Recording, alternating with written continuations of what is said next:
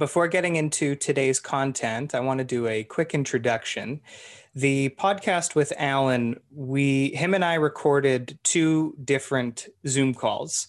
And from those Zoom calls, I pieced together the podcast.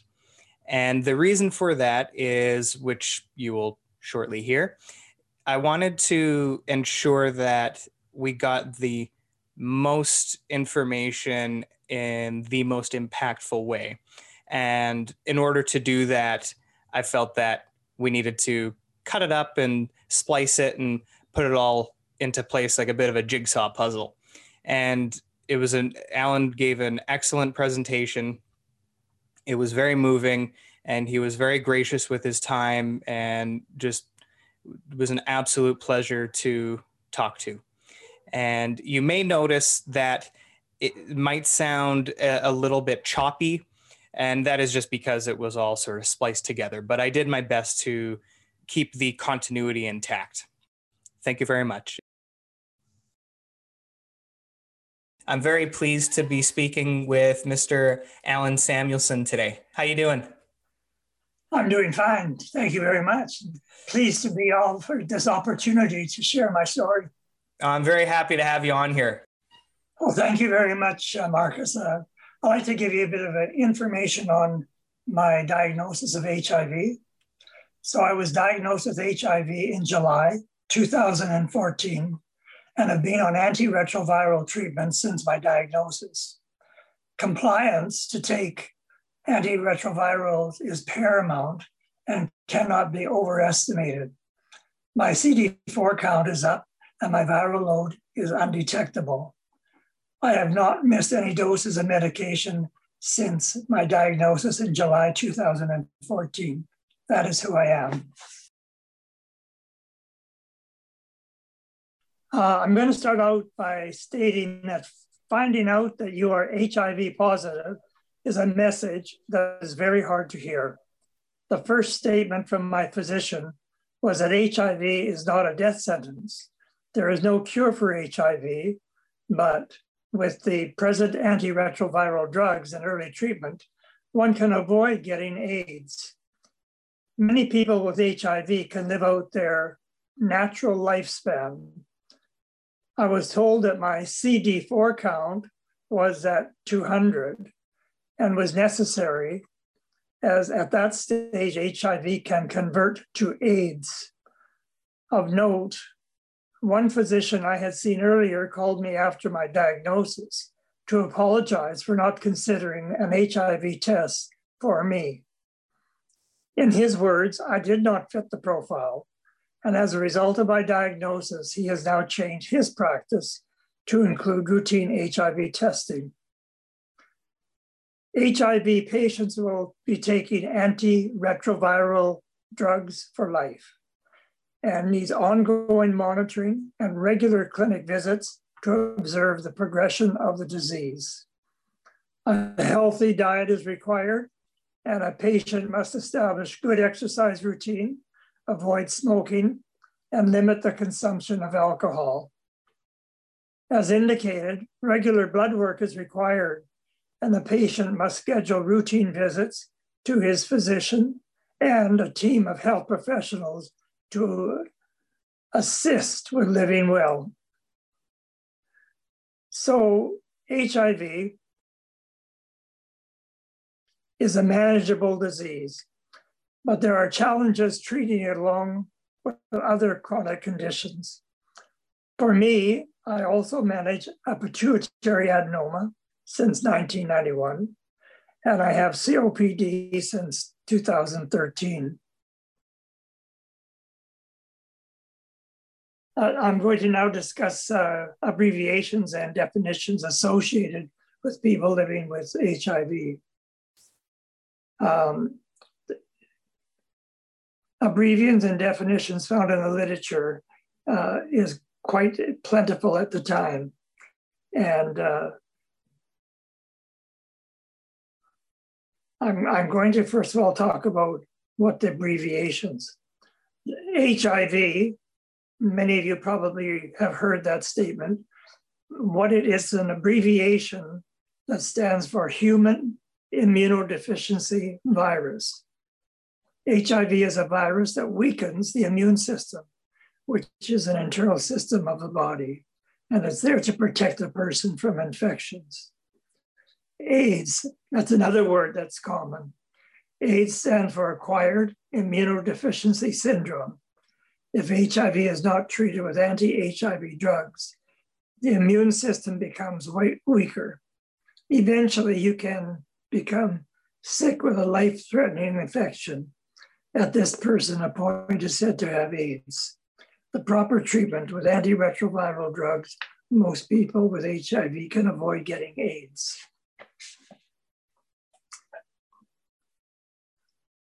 So what is the difference between HIV and AIDS? HIV and AIDS, they are a different diagnosis, but they do go hand in hand.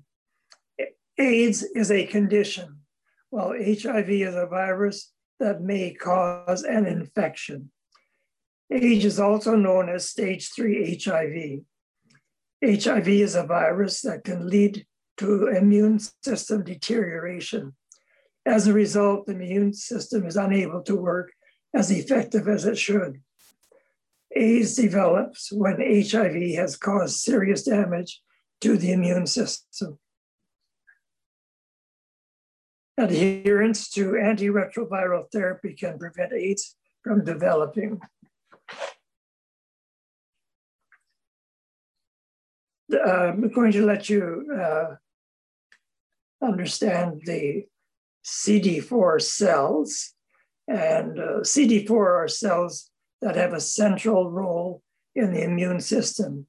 They are central in fighting off infections. A normal CD4 count is generally between 500 and 1,500 cells. A CD count, a cell count, determines how strong your immune system is. Values above 500 cells generally indicate that immune system is strong enough to fight off most infections.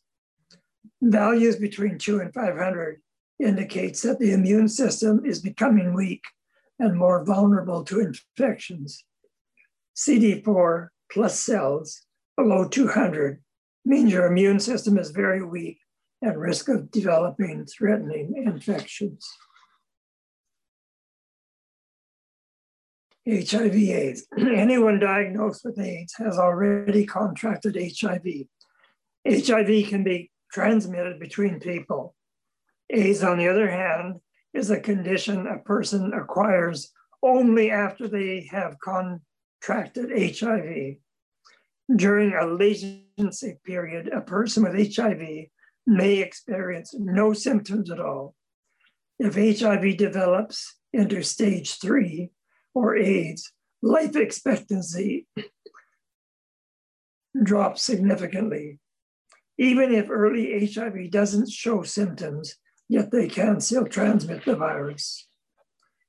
The viral load measures how much virus is in the blood. The goal is to keep the viral load so low that virus cannot be detected by a viral load test. When antiretroviral drugs are taken, the viral load should decline. A viral load that is less than 500 is considered to be undetectable. I'd like to go on to indicate who can get HIV. And the answer is anyone can get HIV, no matter your age, your sex, your race, or ethnic origin, and who you have sex with. How does HIV get passed from one person to another? Only 5 body fluids can contain enough HIV to infect someone. These body fluids include blood, semen, including pre-cum, rectal fluids, vaginal fluid, and breast milk. HIV can only get passed on when one of these fluids from a person with HIV gets into the bloodstream of another person through broken skin. So example, the opening of the penis or the wet linings of the body, such as the vagina, rectum, or foreskin. HIV cannot pass through healthy, unbroken skin. The two main ways that HIV can get passed between one person and someone else are through sex, by sharing needles and other equipment to inject drugs, including steroids and hormones. Now the converse side of this, who cannot get HIV? HIV cannot be passed by shaking hands, working or eating with someone who has HIV, hugs or kisses, coughs or sneezes, swimming pools, toilet seats, water fountains, bed sheets or towels, forks, spoons, cups or food, insects or animals. I haven't gone into anything on pregnancy, but I'll just mention very briefly. Without proper treatment and care, HIV can pass from a woman to her baby during pregnancy, at birth, through breastfeeding after birth. Future reading is recommended for those interested in exploring HIV and pregnancy. A viral load measures how much virus is in the blood. That is the HIV viral load. The goal is to keep the viral load so low that the virus cannot be detected by a viral load test. When antiretroviral drugs are taken, the viral load should decline. A viral load that is less than 50 is considered to be undetectable. The viral load is regularly tested to monitor a person's response to treatment. Stigma. Stigma is one of the biggest problems that people with HIV receive.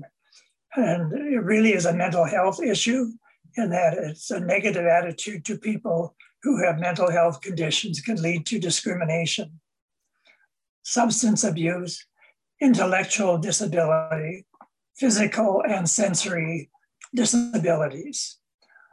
HIV can also be responsible for some people getting cancer.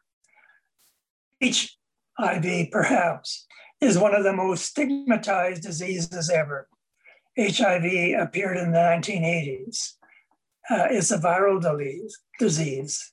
As of September 2015, 35 countries have laws that restrict the entry, stay, and residence of people living with HIV.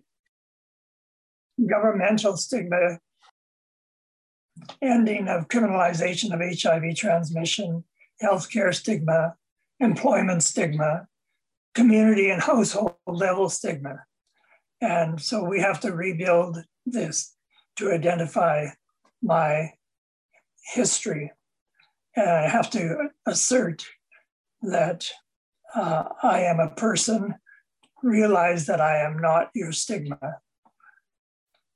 Redefine your identity position in your own terms and make a list of your positive qualities. I'm referring now actually to people who are recently diagnosed with HIV. Make a list of your characteristics that you could work on. Make a list of what you'd like to change about yourself and what you need to do to achieve these changes.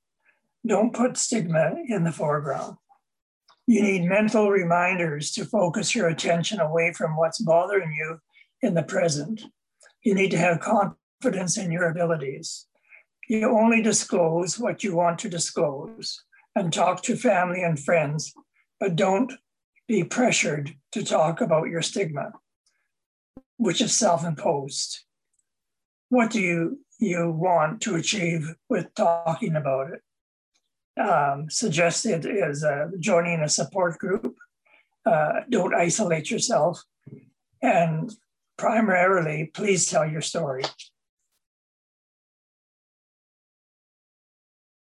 pituitary adenoma, which is a growth on the pituitary gland, often called the master gland because it produces body hormones. Treatment options include surgery, radiation, and medication.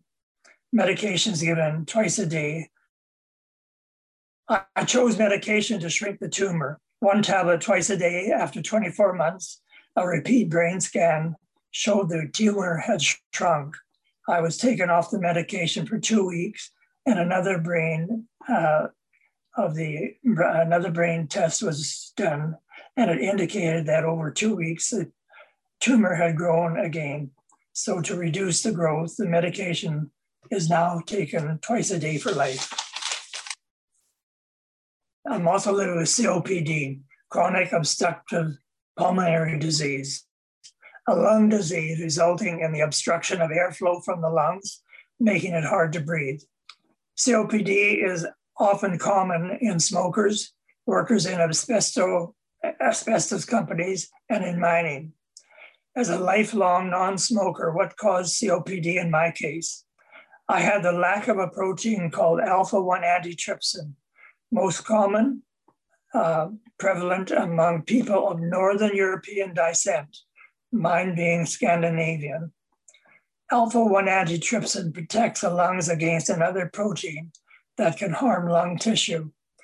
Daily inhaling medication assists in restoring airflow from the lungs.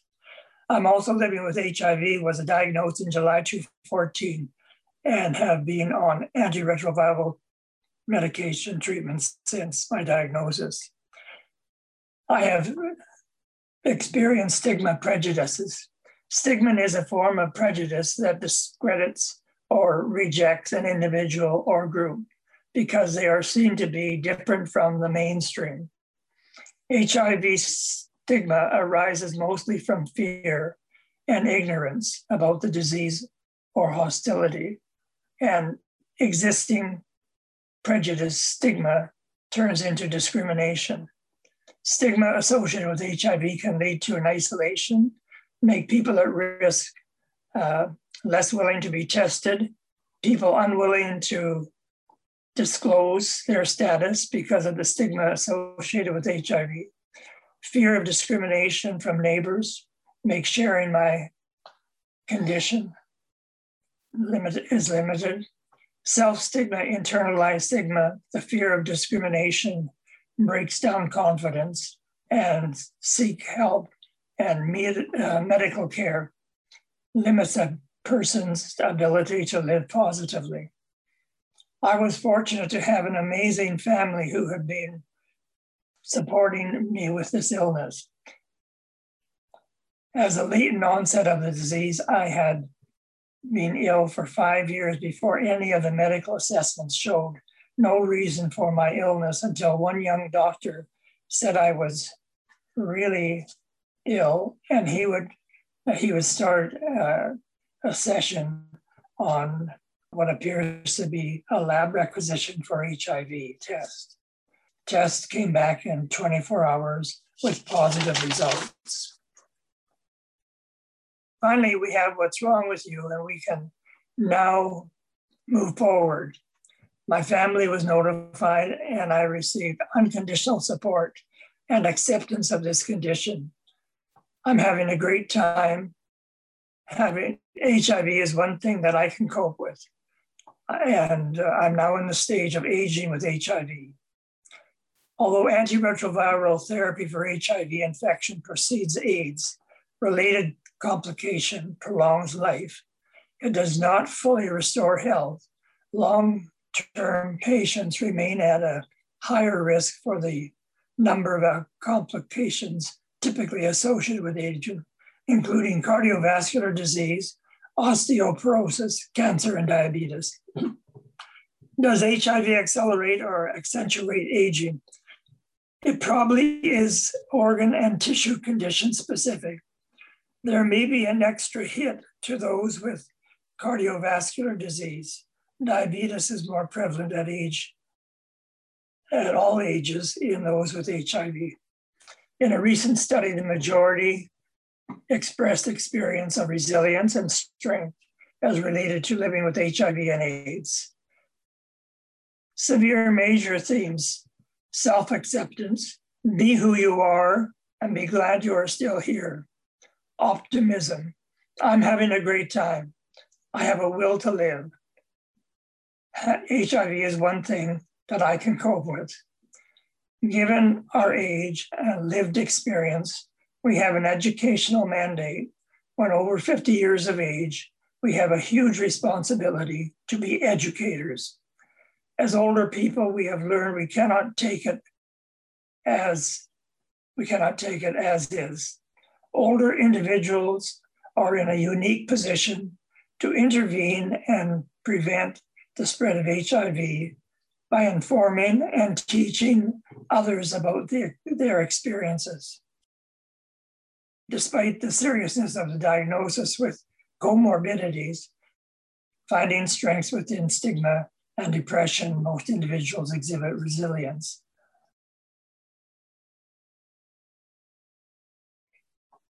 So I may be repeating some of this information. Know your HIV status. The only way to know if you have HIV is to get tested. If you know you have HIV, you can get treatment and care that you need. With the right treatment, you can stay healthy.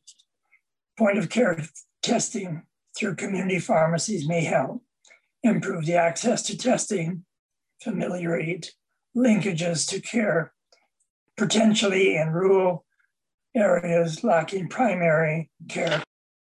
Stigma and discrimination is associated with HIV, and they're one of the greatest challenges and affects the lives of people with HIV. People fear disclosure of their status because of stigma and discrimination.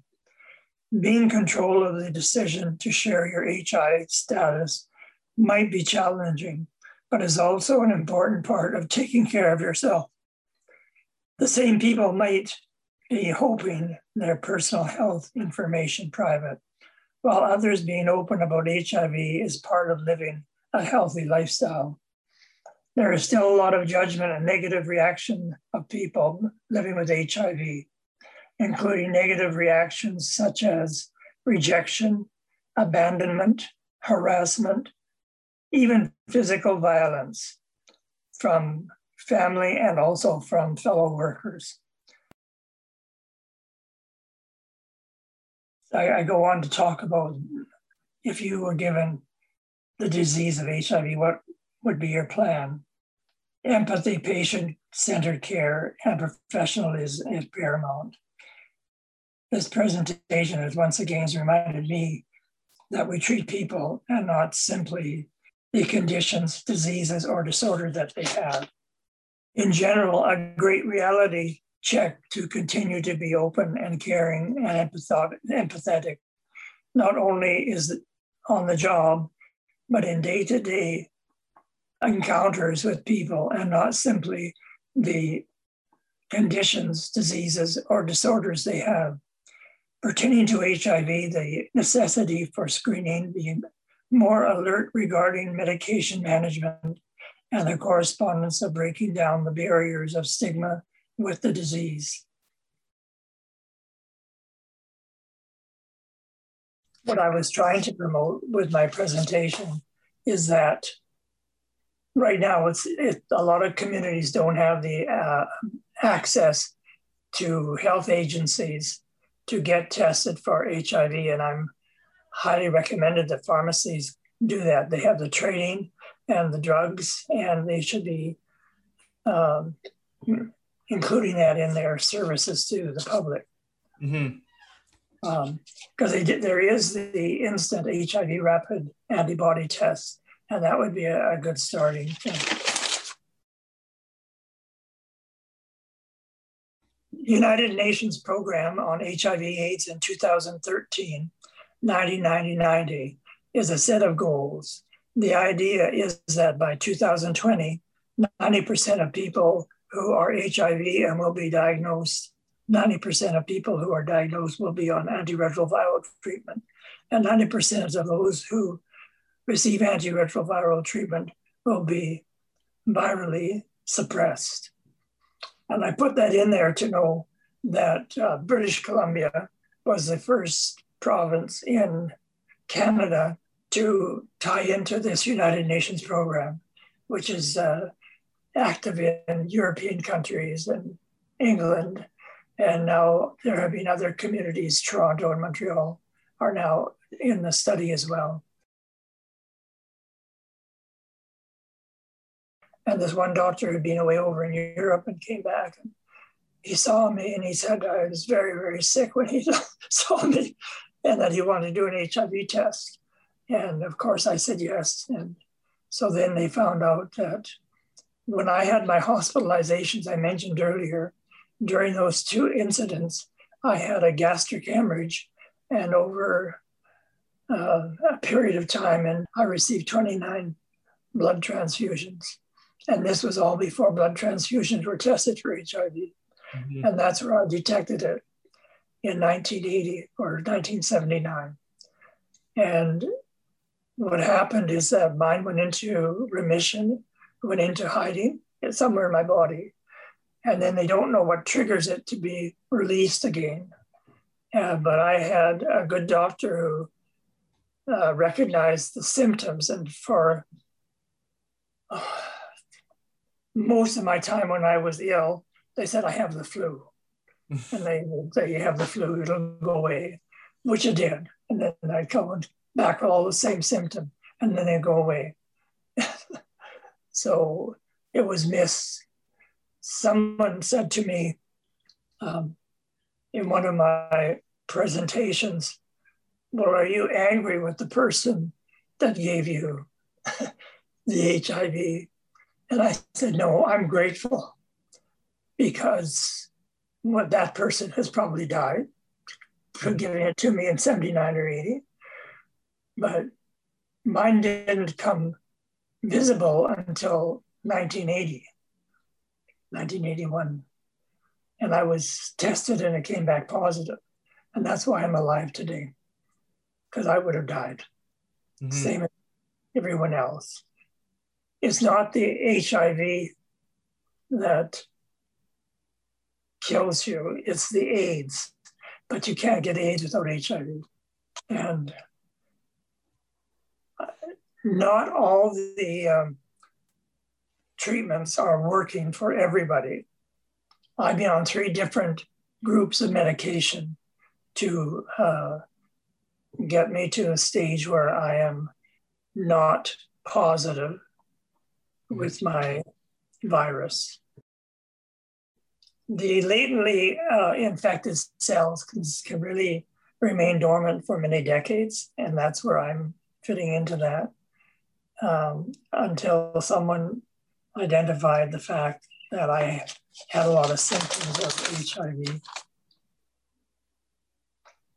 One of the big things that the government had said, that patients who have HIV are not allowed to have their medications on the PharmaNet system. And I'm asking to have that corrected, because it's the pharmacist who's involved in the care of HIV patients, for them to prevent and manage clinically important drug interactions between a lot of commonly prescribed drugs and the antiretroviral drugs. They have the capacity to do that. So I had asked in one of my presentations that a group of pharmacists get together and have that implemented. I don't know what stage it's at, but I do know that drug interactions with HIV-infected adults are associated with COVID illnesses, such as cardiac disease and lung disease and so forth. Mm-hmm. And a computerized system that the pharmacies all have, if they would put it in on that patient and the patient agrees to that, then they have the ability to have a safer life rather than have drug interactions and the antiretrovirals are becoming inactive. One of the things that has been kind of important to know, that once you had been diagnosed with HIV, you have a lot of medical appointments, particularly initially. You have your family doctor, they send you to a lab, you have the lab, then they send you to be assessed by a specialist doctors, including dietitians. And I have a number of pharmacies, and I do have included on my pharmacy profile on PharmaNet. And I had to sign a letter authorizing that, because now I've got a reference to medical personnel who are experienced in HIV and the treatment and how to manage and care for that. I can tell you my experience is that when I had this doctor to do an HIV test, I didn't think anything different of that, because we didn't know how or where I received the virus. And in my doctor and I, we did the research, and the only clue we came to is the blood transfusions that I had and that had so many of them. And when I had blood transfusions before they were testing for HIV, they ran out of blood in the hospital on many days. I was 21 days on blood transfusions, and they ran out of blood in my type. So they had people, nursing staff, pharmacy staff, doctors, visitors in the hospital. They paged to have people to go to the lab for immediate need. So I'm grateful that those people responded, because I was lying in bed dying. And I remember when one of the nurses came in an evening shift and said, and I overheard this, that I had gone to the bathroom on my own, and on the way back to my bed, I had collapsed on the floor. But I was awake enough for the nurse one of the patients in my room called the nurses, and the two nurses came. Jesus. And I never told her. I heard what she said to the other nurse. We got to fix this guy because he works in this hospital, and I don't want to be one held responsible for his death. I'll never forget that. I lived, but obviously someone didn't live to give me the care I had. And I found that overwhelming, because I was in the hospital for many days, and Jean would come up and I would look at her. We have 4 children at home, and I'm getting all these results on a daily basis of my care, and it wasn't good. And they were preparing both Jean and I for probably death. And I'm thankful for the doctors, the people who gave me blood, for all the people who helped me live. Because I was in the hospital for 20 some days, and to get back to work, it took about another 30 days after I got discharged to be able to have enough strength. I lost weight, and I have never actually regained my weight. I went from 160 down to 90 pounds. And I've gone up somewhat. I'm now 110, not a lot, but I'm alive, and they saved my life.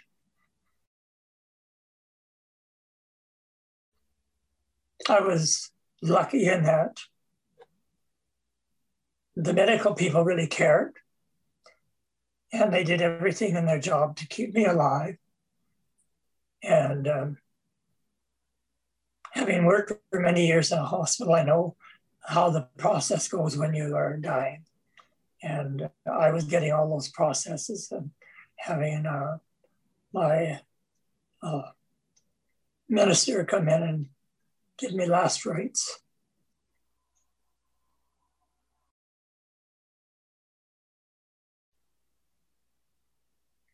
When you're talking to people who are recently diagnosed, it's really important to ensure them that it's not deadly at this point.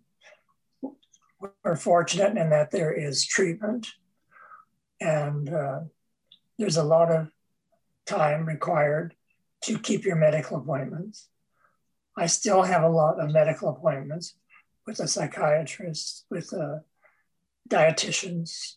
My medical visits are frequent, and they're always testing my status of the HIV status every 3 months still. I have to have it tested. Among all the other blood tests I have a huge number of blood tests, probably in the range of up to 20 at a time. So they're testing for everything. It's amazing what is available to us. And once you get registered as an HIV patient, they line up services available for you, and all the services are free. And all the drugs are free. The drugs are in an outrageous amount. BC, Alberta, some other organizations, other provinces provide total free drugs. Some of the provinces are not able to fund it for totally, but they provide some assistance. As I mentioned to you, I made a commitment myself to educate people. And I've written a number of articles about my situation. And when I gave, there's 260 people a year ago, last February, who came to my presentation at the University of BC. And it was a group of pharmacists. So I'm talking to my friends and colleagues. It was emotional for me, but it was also for the audience, because when I got to certain aspects of it, the audience was crying and they made me cry. I think it's important because the stigma, there are things that I have. First of all, when I was diagnosed, I was stunned. And I was driving home from the doctor. I thought, how am I going to tell my wife that I'm diagnosed with HIV? And I happened to meet a friend of mine, pharmacist as well. And he spotted me and said, can we go for coffee? So he shared his story with me. And so I thought, well, he's a good friend of mine and he's not judgmental. And so I told him that I was just diagnosed with HIV. And he said his regrets, but he said, now you have to publicize what you have so that people know that there is help out there. So that made my day to come home to Jean. And she said, like, I'd been sick for 5 or 6 months with all this repetitive flu that never was getting treated.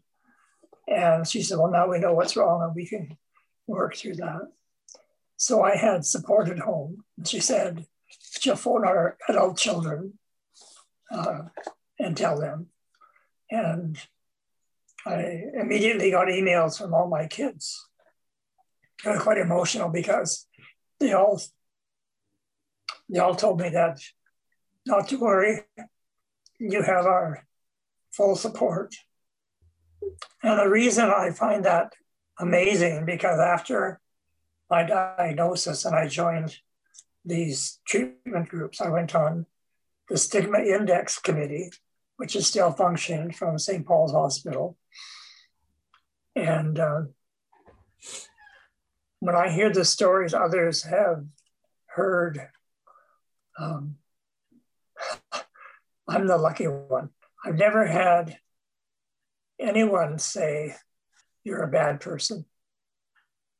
And I tell them, you shouldn't reject people who, through other avenues, got the disease.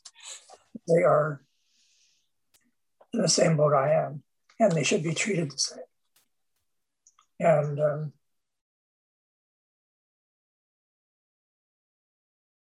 our committee, the Stigma Index Committee, which is part of the United Nations, are doing that around the world.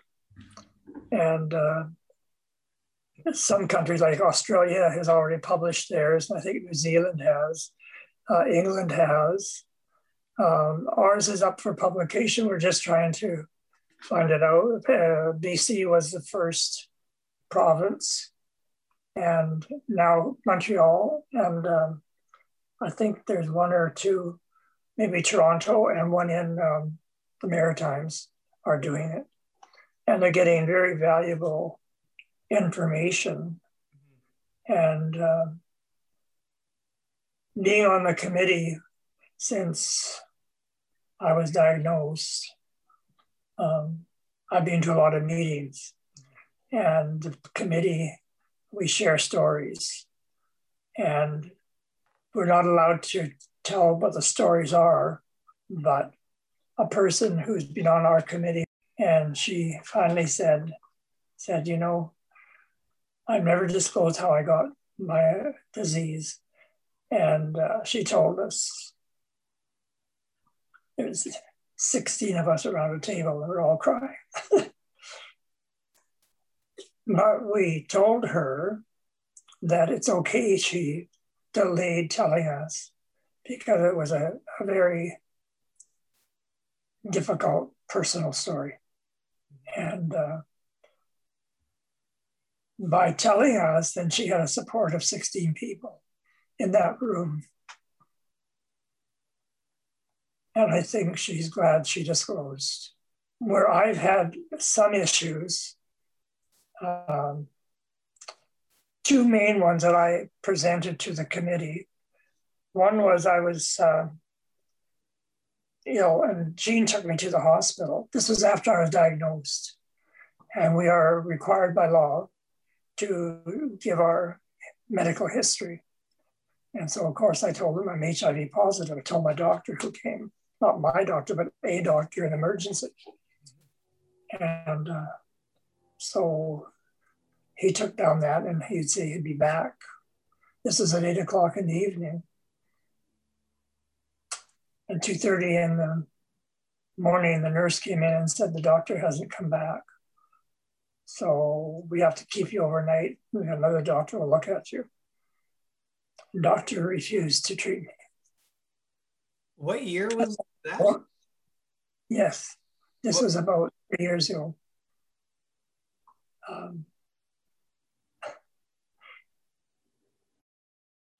But when I told my group, they said, oh, we've had that.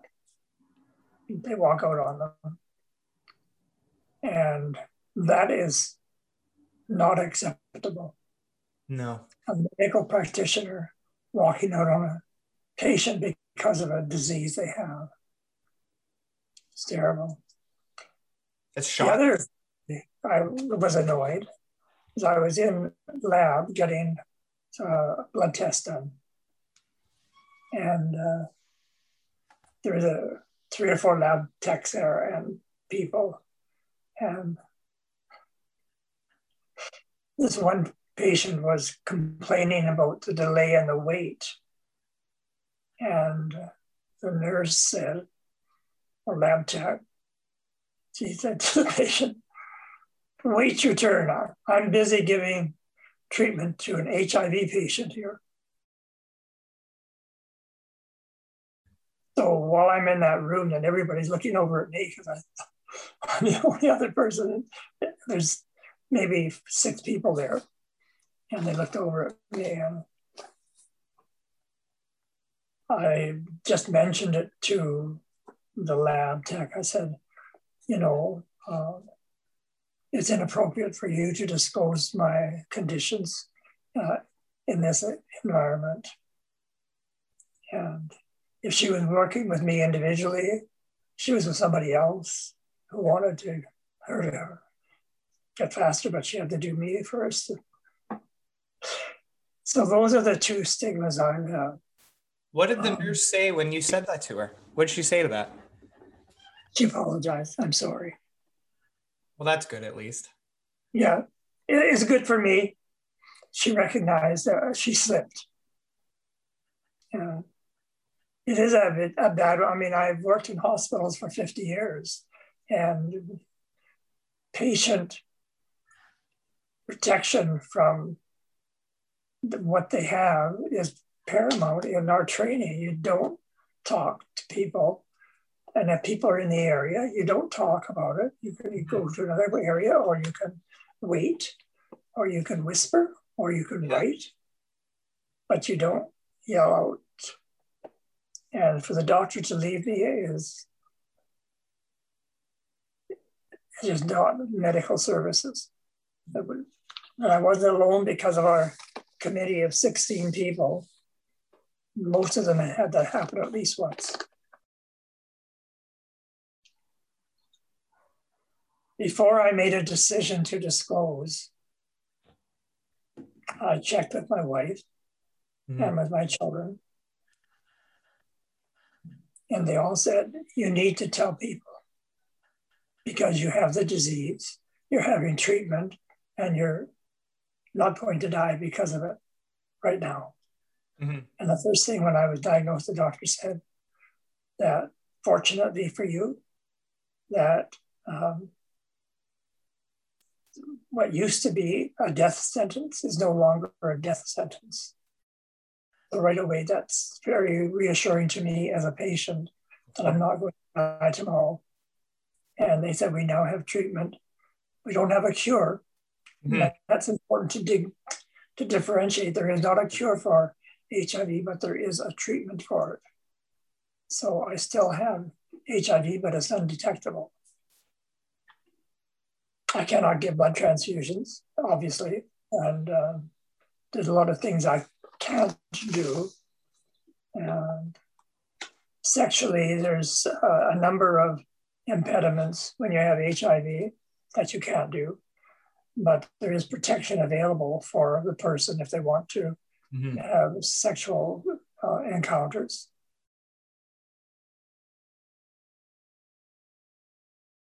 Jean and I have a long, happy marriage, and it's remained that way.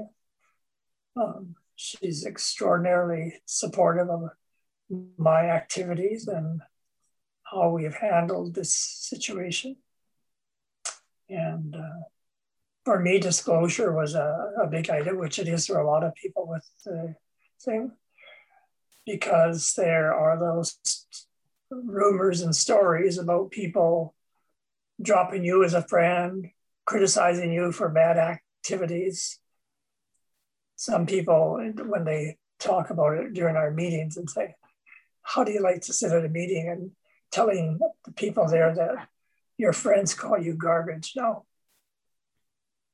Fortunately, I have good friends.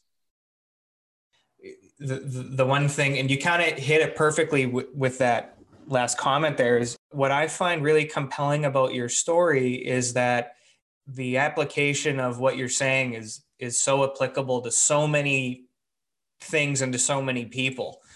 There certainly are situations where someone is afraid to say something for fear that they'll be ostracized for that. And that's really unfortunate because you become isolated, and that's never a good thing. No, and that's what we even said. Isolation is a problem with this. And we want to have people come out and just tell them. Yeah. You know, they had cancer, they would say, I have cancer. Right. But not many people will come out and say, I am HIV positive. But there are people who need to know. And if you don't disclose it to your family and your close friends, it's also interesting when I disclosed mine to some of my friends, they said, oh, well, this one man I phoned, he said, oh, yeah, we've been through that because my son is HIV positive. And I didn't know that, but I do now. And I don't tell anybody who it is. But so we had a long discussion about how his son managed that. But they got the right person to give them the diagnosis and the treatment. And he's doing well. Treatment is paramount. And do you know that resistance to the treatment can occur if you miss one dose? One dose. It may not, but they have found some of the people, they have missed one dose. And the virus decided to come out then. So you never know. I think for today, between the two Zoom calls that we've had, I think that you did an excellent job at articulating the importance of just coming out and talking about it, and in a way that helps, that drives the conversation forward towards more acceptance and less stigma, for people suffering less from stigma. And I really can't thank you enough for speaking with me. I really do feel very fortunate and privileged to have talked quite a bit with you over the last week, and a couple of Zoom calls and all that. And I'm very thankful that you wanted to spend your time and talking to me, and I'm very grateful for that. And I can't thank you enough. Well, I thank you for allowing me to do this, because as I mentioned, it's treatment for me to be able to talk about it.